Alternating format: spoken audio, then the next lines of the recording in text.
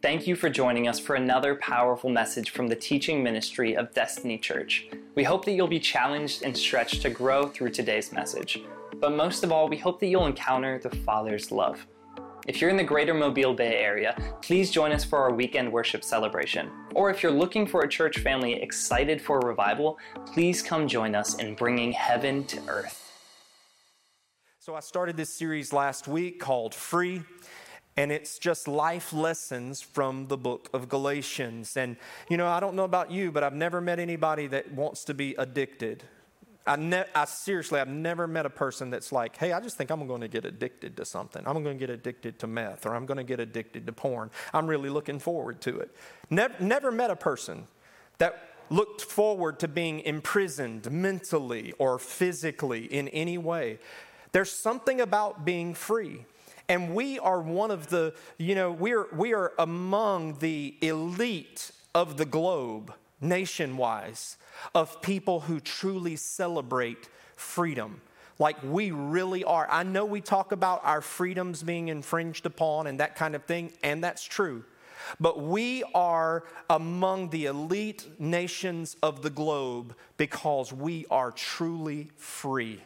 And I love my freedom. I love to be free spiritually. I love to be free mentally. And so this whole thing is really about being free and not being in bondage. And so as we talk about this, there's really kind of like two keys that I have on the screen there. The Lord says that He gave us the keys to the kingdom. And the thing about keys, I don't know about you, but the thing about keys is that you can unlock a lot of things. You can unlock things. The scripture, when we talk about the keys to the kingdom, they're made for loosing and binding. In other words, they're made for unlocking things and they're made for locking things. Now, I don't know about you, but I'm a person that I like locked doors. If you ever come to my house, you ain't just going to walk in the house. You might try, but we keep our doors locked. I lock my car doors. We grew up in a day where you could sleep with your windows open. My sister, I shouldn't say this. My sister, they just go off from their house and leave their doors open. Like, it's crazy. They'll be gone from their house for 5 or 6 hours and their doors are open. I only know this because I had to take my mom back to her house after a wedding. And I said, can I get the keys to your house? I need to take mom back. And she's like, oh, it's open. I'm like, which door? Like the back door? You got to go around to the back and get in? She's like, no, they're all open. I went to the house, pull up in the driveway. Every light is in the house. Y'all, we're lights off people at our house. we're the one that we're gonna lock all the doors. We're gonna lock all the lights down. I mean, we're those kind of people. We're rules people. We got any rules people? Rules people are typically administrative. They're very administrative. We got any people over here that are just loosey-goosey? Fly by the seat of your pants, just, hey, whatever come, what may, eat, drink, live, be merry, for tomorrow we die. These people. I'm a little bit of both of these. I think I'm kind of in the middle. Now, I do like locked doors. I like things to be neat and in order. But here's the deal. You'll have people that are rules people, and then you'll have loosey-goosey people. And the thing is that there's a degree of freedom that comes with rules. Because, you walk into your office the next day, everything's where it is, where it was supposed to be. Over here, old loosey-goosey, she didn't lock her office. She left her stuff all out. She comes back the next day and she's like, I can't find my stuff. Where's my stuff? I'm like, I don't know. You should have locked your stuff up. But the thing about it is you have people that are more rules-oriented. You got people who are loosey-goosey. And both of those can imprison you. Like, rules are good and can be good, but they can also imprison you. I used to be what they call a perfectionist, and I used to be proud of it.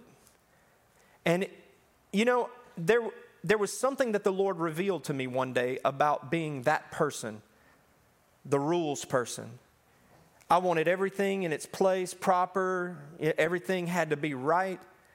And I realized I was never happy. I just was never happy. At church, work, at home, whatever.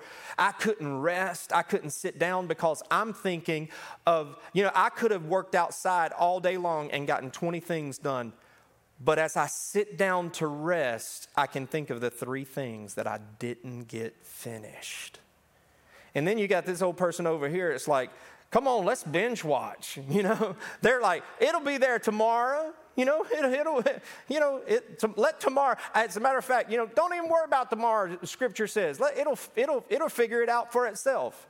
So you got these 2, but what'll happen is both of these you'll find a degree of freedom in, but you can also find a degree of imprisonment in. Like over here, you lock yourself in and you become perfectionist. You're always thinking about the rules, and it really robs you of your joy. But over here, what can happen is this is in opposition to the rules, and they reject the rules. And over here, what can happen is this can lead to all kinds of crazy stuff like addiction, to the place where you are in bondage to things. And so today, as I'm talking to you from the book of Galatians, we're going to go into chapter 2. And I've been talking to you from this book just for 1 week.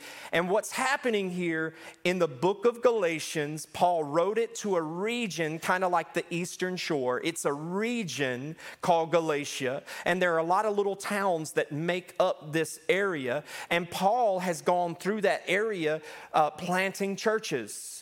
And as he's planted churches, he would go get them started, and he would set leaders up in place, and he would move on to another place. Many of the letters in Scripture, like Titus and 1st, 2nd Timothy, these are books that are written, letters that are written to churches that he established, and they're written to the leaders there. What would happen, sometimes these leaders would be very young. They would be either young in the faith or young age-wise. And then there would be some older people that would move in that were a little more, how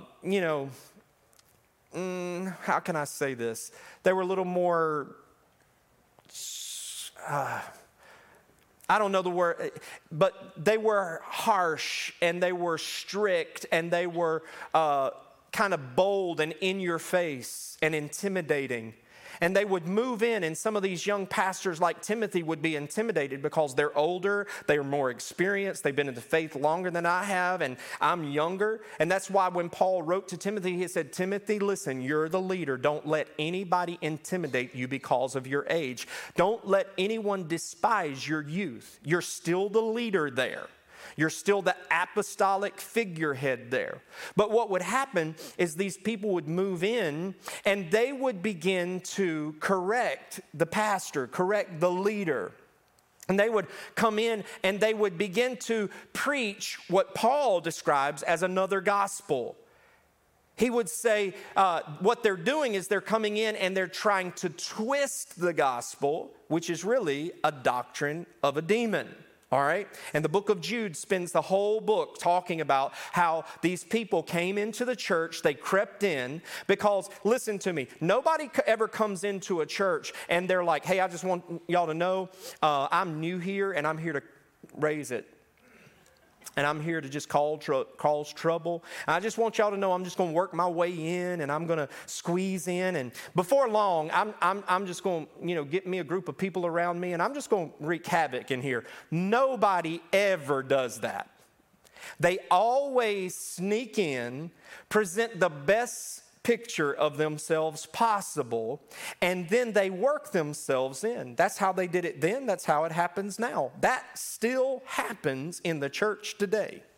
And I'm just here to tell you, if there's anybody in this room like that, and that's your agenda, be sure we will find you out, and you will either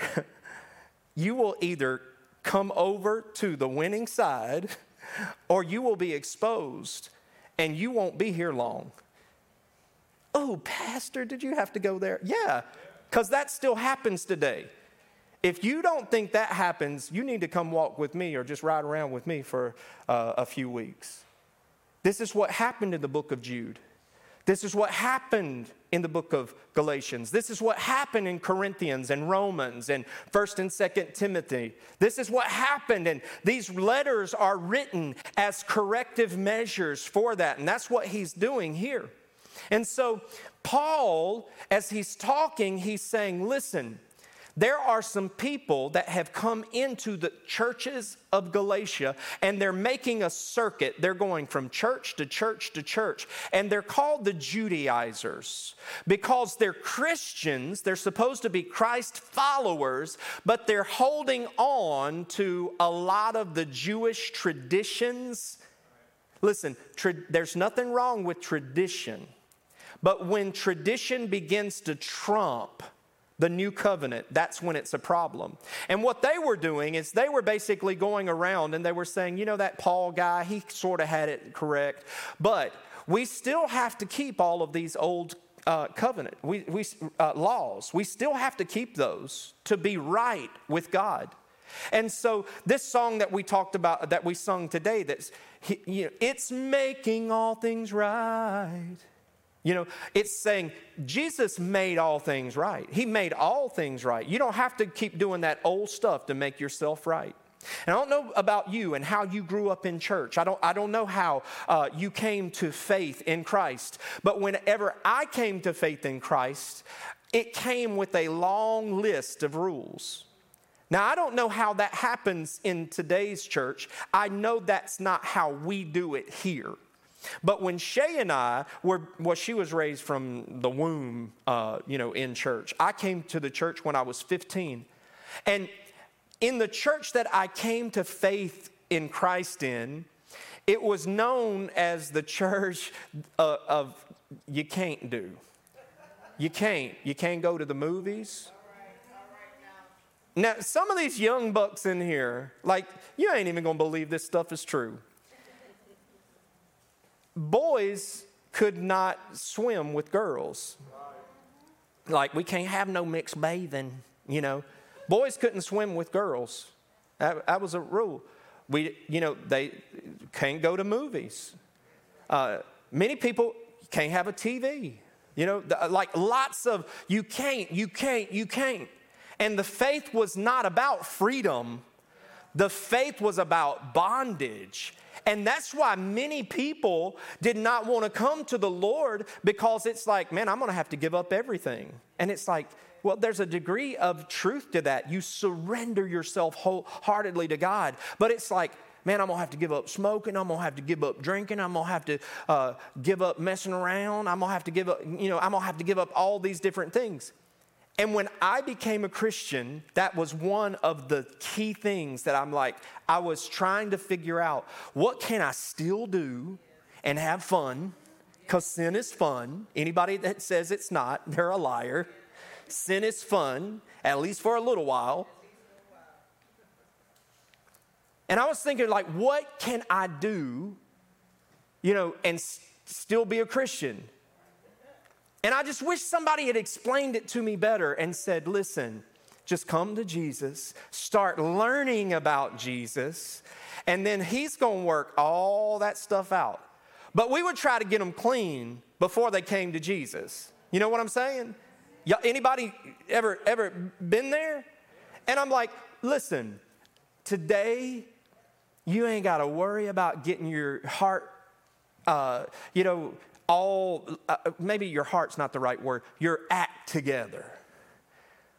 Well, what happens if I ain't got my language under control? Don't worry about that. Give your heart, give your life, your will over to the Lord, and he'll work on all of that. He'll work on all of that. Holy Spirit will come in and he'll start renovating and making you new. He'll start pointing things out to you. And when Holy Spirit does it, it's so much better than a man doing it.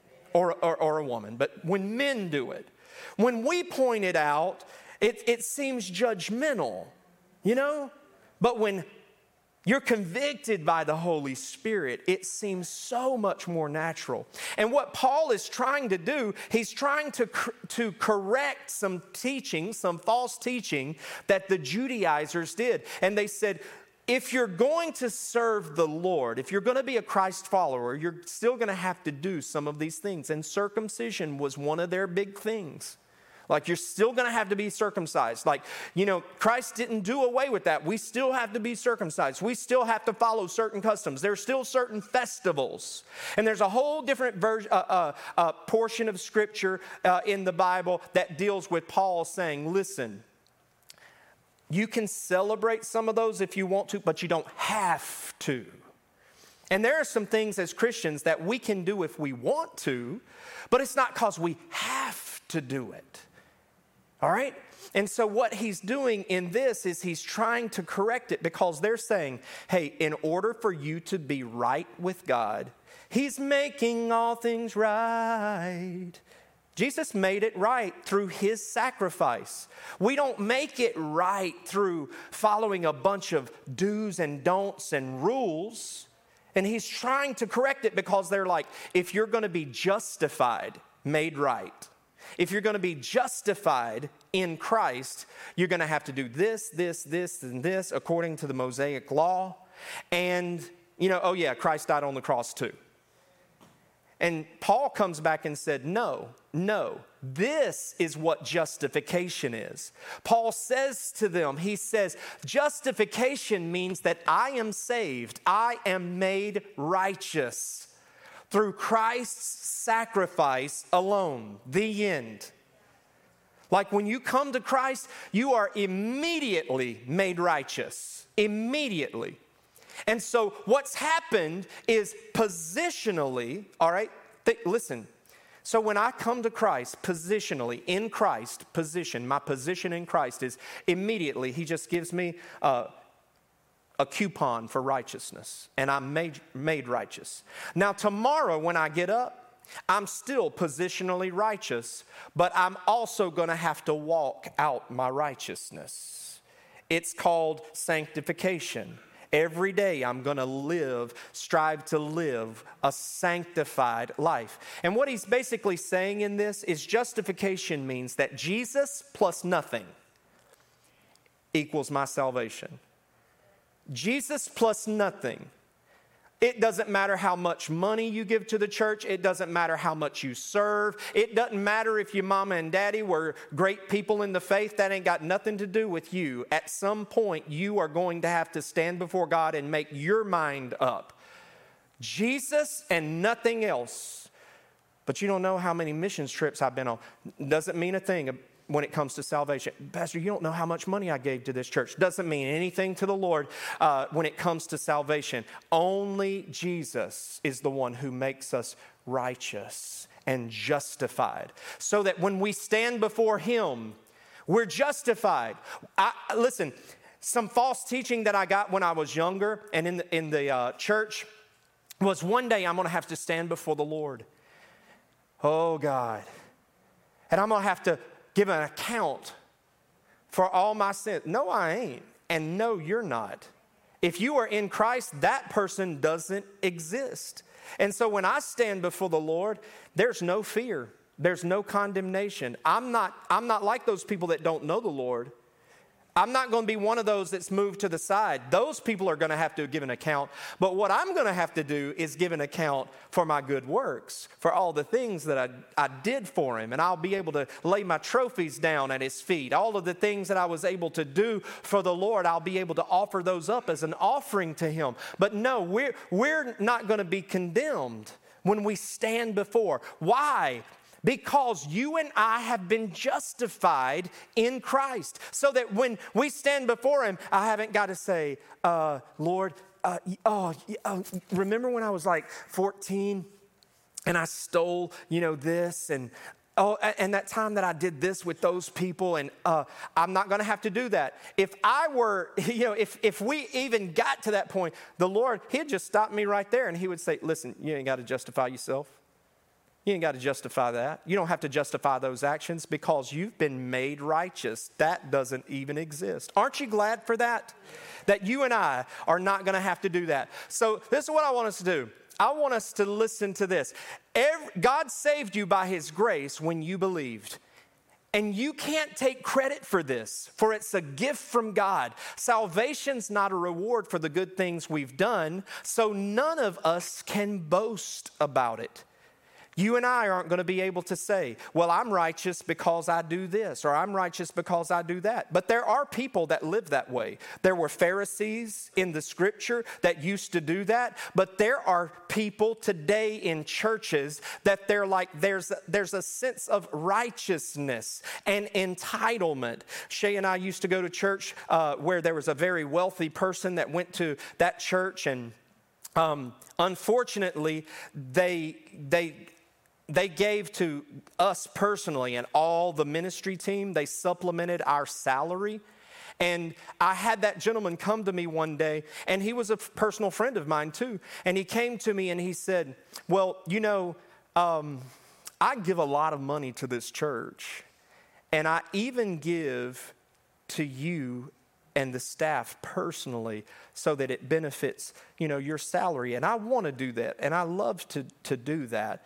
And I would think that because of my generosity and all the money that I give to the church, that I would at least be able to get this one little thing that he wanted done that was like a pet project, which had nothing to do with me as a staff person. He should have taken that up with the pastor.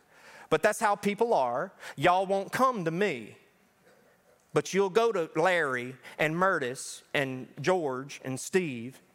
You know what I'm saying? And he came to me because he knew that I would shift it on up the line. And I did. I went and told the pastor, and I said, oh, and by the way, I don't want that man's money. Just Shay and I will make it somehow. But I don't want that. Why? Because we can't boast in our giving. We can't boast in our serving. We can't boast in our righteousness. The scripture says our righteousness is as what? Filthy rags in the sight of God. It means nothing to Him. And so I want you to look at this. Let's go ahead and look at Galatians chapter 2. And in Galatians chapter 2, Paul, as he's talking, he's basically laying out how he's been away for a while, but now he's going to Jerusalem to meet with the leaders of the church, because Paul has been out doing his thing, and he's really not had a whole lot of time with the leaders of the church. So he wanted to make sure we're on the same page as far as teaching goes. And so verse 1 of chapter 2. Then 14 years later, so he's been out on the road a while, I went back to Jerusalem again, and this time with Barnabas and Titus. So he's taken two of his buddies along with him. By the way, Titus is a Gentile. He didn't grow up Jewish. He grew up Greek. They got all kind of gods. The Jews only have one God, but these guys, they got gods all over the place. And so 14 years ago, I later went back to Jerusalem. This time with Barnabas and Titus, he came along too. I went there because God revealed to me that I should go. While I was there, I met privately with those who were considered to be leaders of the church and shared with them the message that I had been preaching to the Gentiles. I wanted to make sure that we were in agreement, for fear that all my efforts had been wasted and I was running the race for nothing. And they supported me and did not even demand that my companion Titus, the Greek, be circumcised, even though he was a Gentile. Even that question only came up because the so-called believers there, the false ones really, who were secretly brought in, they sneaked in to spy on us and take away the freedom we have in Christ. They wanted to enslave us and force us not to follow their Jewish regulations, but we refused to give in to them for a single moment. We refused. We wouldn't give in for a single moment. We wanted to preserve the truth of the gospel message for you. And the leaders of the church had nothing to add to what I was preaching. By the way, their reputation as leaders, that made no difference to me. God has no favorites. Instead, they saw that God had given me the responsibility just as he had given Peter the response to preach the gospel to the Gentiles, just as he had given Peter the responsibility of preaching to the Jews. For the same God who worked through Peter as an apostle to the Jews also worked through me as an apostle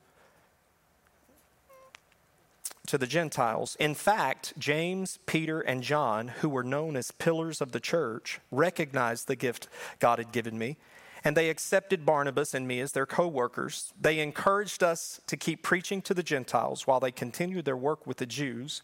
Their only suggestion was that we keep on helping the poor, which I've always been eager to do.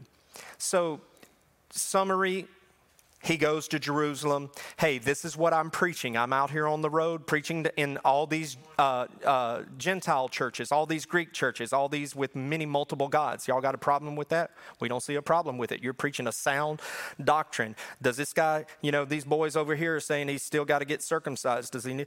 There's no need for that. We don't practice those customs anymore. Y'all are good. Only thing I'm asking you to do is, hey, still keep giving money to help the poor, because the scripture says that's true religion, a compassionate heart to widows and orphans. And so everything's good, man. We're on the road to success. But I want y'all to listen. This is the portion of scripture that I like to call the showdown at Shoney's. Anybody remember Shoney's restaurant? This is the portion of scripture that I like to call the showdown at Shoney's. All right, here we go. But when Peter came to Antioch, which was a place where Paul had planted a church, I had to oppose him to his face, for what he did was very wrong. When he first arrived, he ate with the Gentile believers who were not circumcised. But afterwards, when some friends of James came, Peter wouldn't eat with the Gentiles anymore.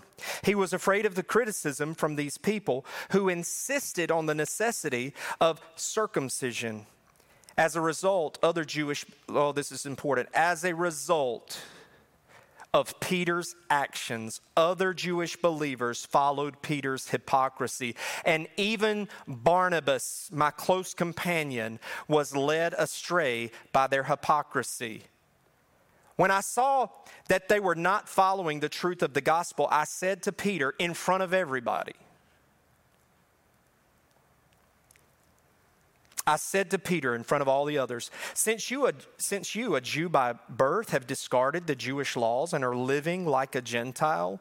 In other words, what he's saying is, since you're a Jew, but you're not living like that under that old law anymore. You're living free now. We're free from that, like the Greeks, like the Gentiles. He said, why are you now trying to make these Gentiles follow the Jewish customs? You and I are Jews by birth, not sinners like the Gentiles. We know that a person is made right. In other words, we know a person is justified. Justified, made right with God. We know a person is made right with God because of our faith in Christ, not because we've obeyed the law. For listen to this, no one will ever be made right with God by obeying the law. But suppose we seek to be made right with God through faith in Christ, and then we are found guilty because we've abandoned the law. Would that mean that Christ led us into sin? Absolutely not. Rather, I'm a sinner if I rebuild an old system of law that I already torn down. For when I tried to keep the law, it condemned me. So I died to the law. I stopped trying to meet all its requirements, in other words, so that I might live for Christ. My old self has been crucified. My old self has been crucified with Christ. It is no longer I who live, but Christ who lives in me. So I live in this earthly body by trusting in the Son of God who loved me and gave himself for me. I don't treat the grace of God as meaningless. For if keeping the law could make us right with God, then there would be no need for Christ to die. All right, real quick. What he's doing is Peter, the head, he's one of the main leaders of the church. Even he had succumbed to this false teaching. Remember, Peter had a history of denying Christ. You remember that? Well, here he is. He's still struggling with it 17 years later. He's still struggling with this thing of standing up to people and standing up for truth. And when these Judaizers, when these false teachers came in and they started saying like, well, are y'all teaching these boys to be circumcised? Or y'all still observing the festivals and all these kind of things? Peter begins to kind of backslide, if you will. And so all of a sudden, he's sitting at a table at Shoney's with the Greeks. And he's having fellowship with them at the place of fellowship. Let's just say it's Shoney's, okay? Yeah, exactly, big boy. And so he's right there with them. But all of a sudden, the fake teachers come in, and he's like, well, boys, it's been good. I'm going to have to excuse myself. And he goes over here and sits down with the Jews, the Judaizers. And Paul walks in, he's seeing all of this play out. And he's like, I'm fixing to have a word with him. And he goes over there. And now I used to read this, and I'm like, what? Paul, oh my gosh, like that is not very loving. And he goes over, and I'm like, now shouldn't he have pull Paul aside? Because the scripture says if a brother offends you, or yada, yada, yada, you're supposed to meet with him in privately. Listen to me and listen to me well. Peter was not just anybody. The scripture says, brothers and sisters, let us not all profess to stand on this platform. It says it a little different than that. It says, let us not all profess to be teachers, because more is required of a leader in the church.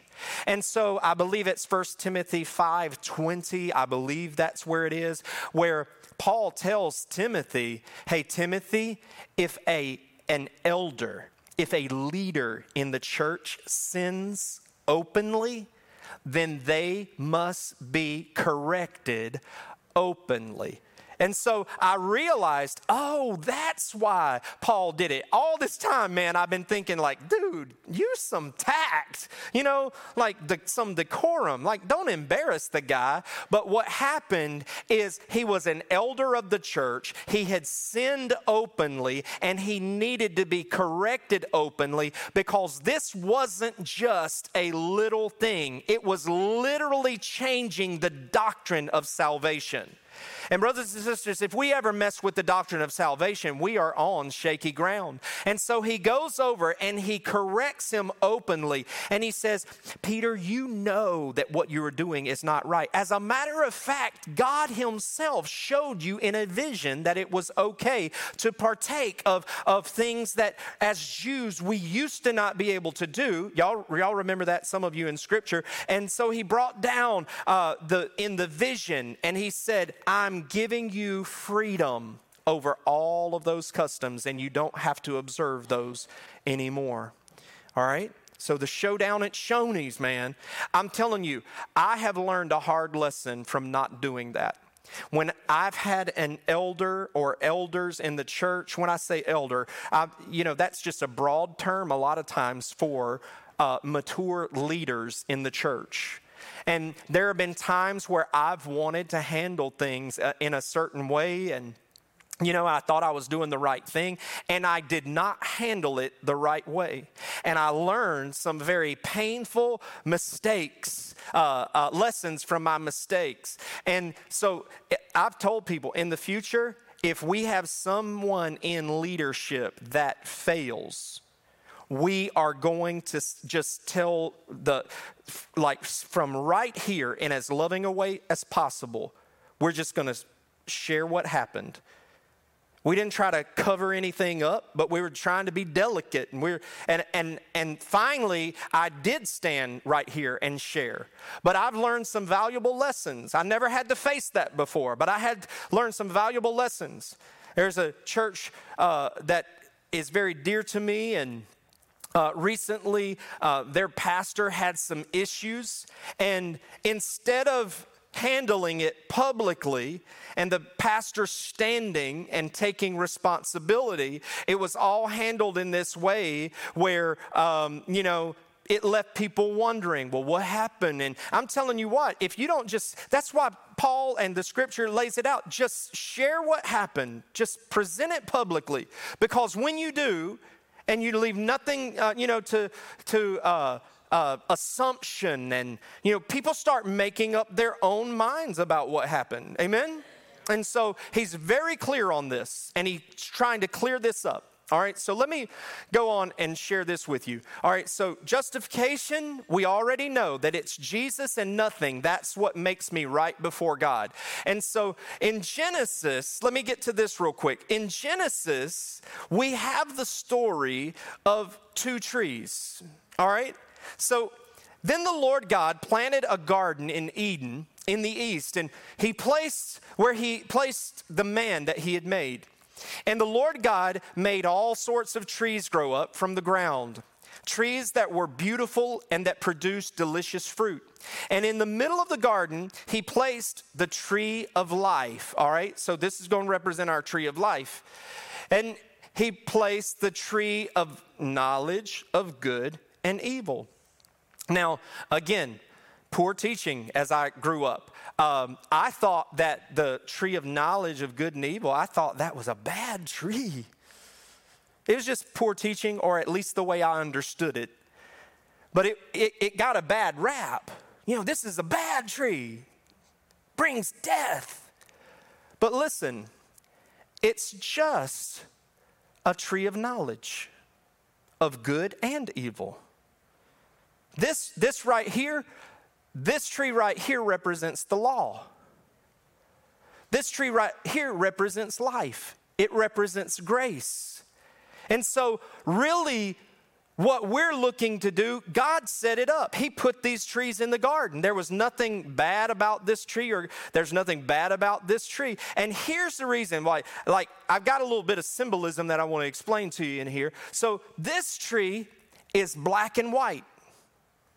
You know why it's black and white? Because the law is just black and white. The law is, it just is what it is. It has no motive behind it necessarily. It just states, it's a statement, it's a declaration. Don't kill. Don't covet your neighbor's wife. Don't steal. It's just black and white. And here's the thing about the law. The scripture said to Adam, that God said to Adam and Eve, you can eat from any trees in the garden. You can eat from any trees. They could eat from this tree, but they can't eat from this tree. Like, you don't need to eat from this tree. You got everything you need. You got everything you need. But isn't it funny that we always want more? Isn't it funny that we can't trust God? God said he'll heal you. Oh, but we got to go over here and find, we got to dig deeper. And listen, the law is just the law. And this is the thing that you and I need to understand about the law. The law is diagnostic. Think of it as like an MRI machine. You go in and you got something wrong in your body. They put you in that machine, and that it's going, it's going to do all that thing, and it's going to tell you what's wrong. Is that machine bad? No. Is that machine good? Maybe, No, the machine is just a machine, and the machine has a job to do. And it's going to tell you what's wrong with you. But here's the thing. The machine can only tell you what the problem is. The machine can't fix you. If it reveals that someone's got cancer, it can't fix the cancer. It can just tell you it's there. What can fix the cancer? The tree of life. Grace. The blessing of the Lord. This is what can fix that. And so what happens is you and I, we've got to learn how to live a balanced life between these two trees. And Holy Spirit allows me to live a perfectly balanced life between the law and grace. Because what will happen is if you're not perfectly balanced, and the only way you can be perfectly balanced is through the Holy Spirit leading you and guiding you into all truth. What will happen is you'll get over here towards the tree of life. And I want you to look at this real quick. This is a better way maybe to visually illustrate it. So Holy Spirit is what keeps me balanced between these two. Okay? But what happens is when I begin to quench the Spirit in my life, and I'm a rule person, and I'm a rule person, what happens is I become legalistic. Are you following me? I quench Holy Spirit. Holy Spirit will be telling you to give them grace, and you're saying, I'm tired of these folks. I ain't giving them any more grace. Lord, just come kill them. Do away with them. You know, some of the prophets were like, God, can you just kill them? I don't even feel like going down there again. What will happen is this will get you into legalism. And I'm telling you what, if you're a rules person and you quench the Holy Spirit when He's speaking to you, what will happen to you is you'll get all caught up in your rules, and you'll get all caught up in you. They hadn't done this, or they didn't turn their report in time, and I'm sick and tired of this, and I'm sick and tired of that, and I'm sick and tired of, and you're just caught up in your rules. And what happens, I'm telling you, I've never met a legalist that was happy. You ever met religious folks? They're just some of the meanest, crotchetiest, old mean folks. Ain't none of them happy. But they're watchmen on the wall. God called me to keep this church straight, bless God. Sit your crotchety tail down and get the Holy Ghost, But what will happen on this other side if you quench the Holy Spirit and you're all about grace? Man, I can do this, and I can do that, and I can do this, and I can do that.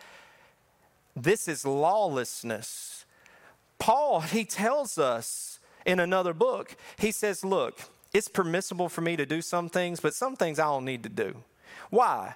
Because I got young Christians looking at me, and I just need to be careful because, is there anything wrong with? Not really, but they're not strong in their faith. They're not strong in their faith. And I'll give you a personal example. One time I was talking to a young guy. He was just coming to the faith, and, he is kind of raw. And I just thought, he's raw, I'm raw. We're going to be raw together, man. I'm going to connect with him. You know what I'm saying? And I'm like, I'm just going to connect with him. I'm going to talk like he talks. And I did that. And the next day he came to me and he said, Pastor, something really bothered me about our conversation the other day. He said, you said this. And he's like, it really bothered me that you said that. And I'm like, I was just trying to be cool and jive with you, man. Well, I shouldn't have done that. That wasn't Holy Spirit telling me to do that. That was my stupidity telling me to do that. And what I did is I messed my witness up with that guy. I mean, we repaired it, but he was like, I didn't think preachers talk like that. And I mean, it wasn't even that bad, or I wouldn't have said it, but it was bad enough to him. And so there are some things that it's like, we need to listen to Holy Spirit on. So being balanced is what it's all about. Romans 6 says this, 15 and 16. Well then, since God's grace has set us free from the law, does that mean that we can go on sinning? Of course not.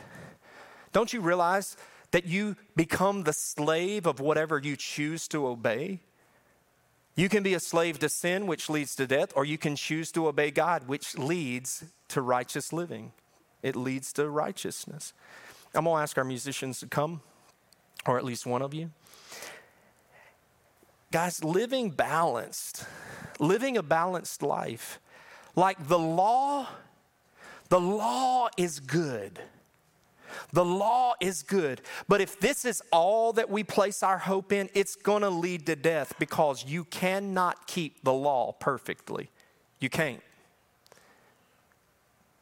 You may not ever sleep with a woman, but the scripture says, Jesus told us, if you even think something impure about a woman, you might as well have already done it. You can't keep this. You cannot keep this. That's why Jesus came to fulfill it once and for all. But over here, if you are just the person that's like, yeah, man, God, he did away with the law. And there are truly people that are like, Jesus did away with the law. No, he did not do away with the law. He came to fulfill the law, and he whittled it down into two, which he further, y'all, in, what do they call that? Reduction in math. I'm not a mathematician, but you reduce it. He reduced 10 to 2, and then he reduced 2 to 1.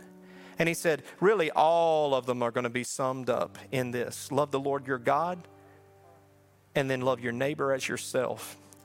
All right, reduced them to 2.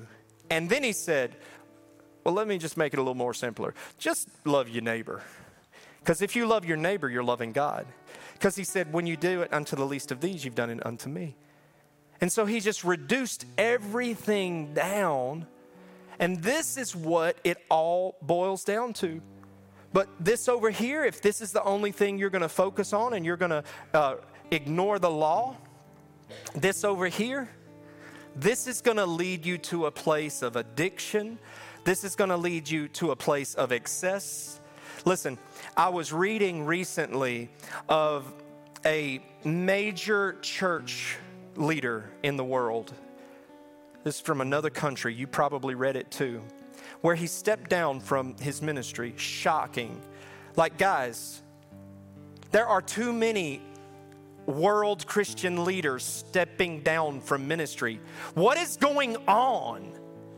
Like, it's an assault of the enemy is what's going on. It truly is a relaxing and a lax approach to righteousness and holiness.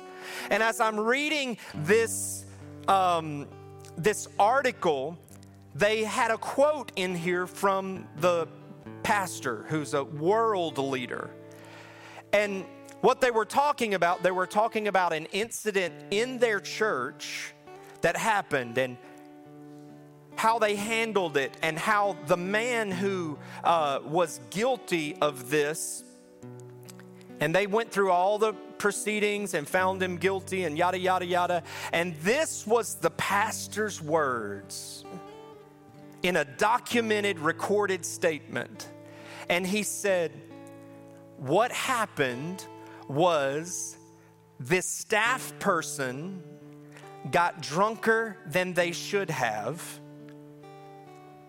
which led to the improper. And I'm reading that and I'm like, drunker than they should have? Well, where on the spectrum of drunkenness is too drunk to be drunk? Because the scripture says, do not be drunk, period. Don't get drunk. Why? Because you lose self-control. Why? Because self-control is part of the fruit of the Spirit, which helps me stay in alignment. And when you get drunk, you make dumb decisions that literally change that man's life forever, and that young lady's life forever, to the point where he's incarcerated. And then on top of that, by the leadership, because they handled that in a very, let's just don't even talk about this. Well, guess what? You can't bury sin. You can't. Because sin breeds sin. And what happened is they buried that, but guess what? It popped up in another staff person. And before you know it, you got too many that you can't cover up anymore. So what happens is we are people that we have to live a life balanced between the law, and we have to live a life balanced between the grace of God. And you can get over here in loosey-goosey Graceland if you want to and think that, well, God's going to forgive me, or, well, I can do this and I can do that. And before you know it, your freedom, where you think you're unlocking yourself from the law and religion, before you know it, you are going to have imprisoned yourself in some kind of addiction or slave to some kind of sin. let me close this up for you. So here's the question. Pastor Rife, how can I live a godly life? Because that's really, at the end of the day, that's really what we want. How can I live a godly life? In the Garden of Eden, that's actually what Satan attacked with Eve. He said, no, that's not true. What God said to you is not true. He knows that when you eat from this tree, which you're not supposed to, when you eat from that tree, you will become like God. And that's what godliness is. Us acting like God. Us being holy as He is holy. And so, how do I live holy, Pastor Rife? How do I live godly? And this is the answer, that you must crucify your flesh daily. Every day you get up, your flesh is going to want to do things. Your flesh is going to want to smack people.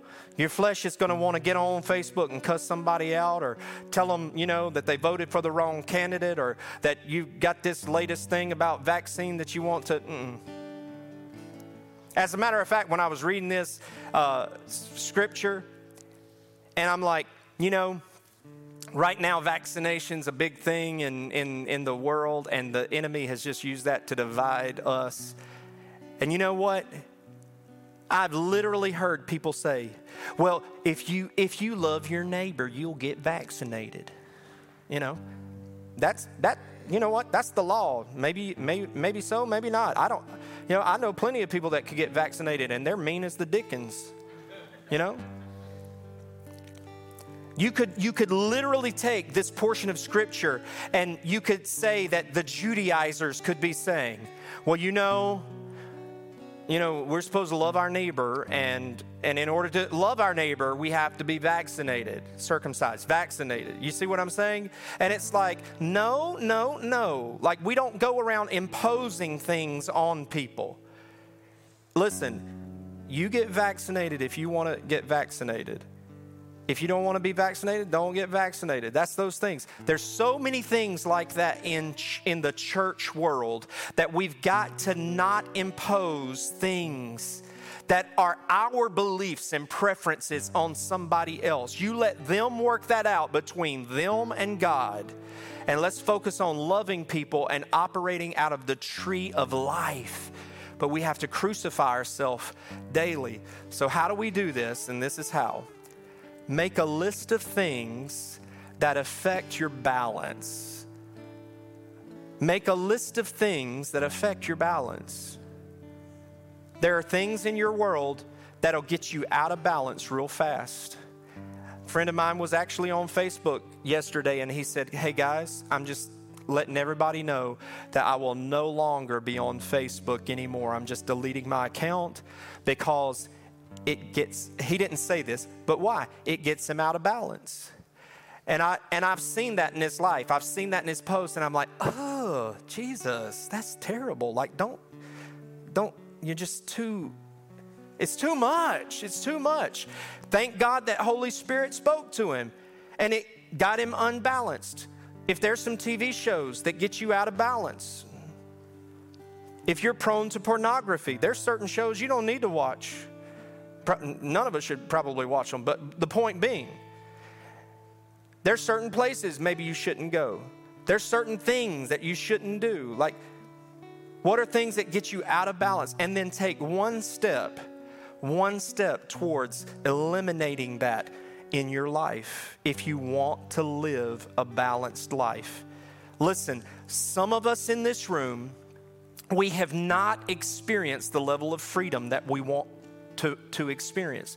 Listen, as your pastor, there are things in my life I haven't experienced the level of freedom that I want to experience in certain areas of my life. I want to experience it. When I preach this stuff, I'm not just preaching it at you. I'm preaching it to us. And so let's do this. Let's be doers of the word. And this will be the last thing, and we'll pray. Coming up at the end of this month, there is a group called Truly Free, and it focuses on people who you've struggled with things for decades or years. Maybe they're generational. Hear me. If you want to be free, the way to freedom is to do something about it. Get free with me. Get free with me. So Holy Spirit, I thank you for your special touch in this house today, God. I thank you for the freedom in this room. I thank you, Lord, for the revelation in this room today. I thank you, Holy Spirit, that there are people here, and I know it, I feel it in my spirit. There are people here that you made your mind up today. Like you are going to pursue freedom like you've never pursued in your life up until this point. Good for you. Praise God for that. And so, Holy Spirit, may we be free and let your Holy Spirit balance us between the law, which shows us areas of our life that are not right, and balance us between grace, your grace that says, my grace is sufficient for you, I'll make up the difference. Let us live balanced in those worlds, Lord. We thank you for your word, and Lord, we receive it into our heart in the name of Jesus. And everybody said, amen.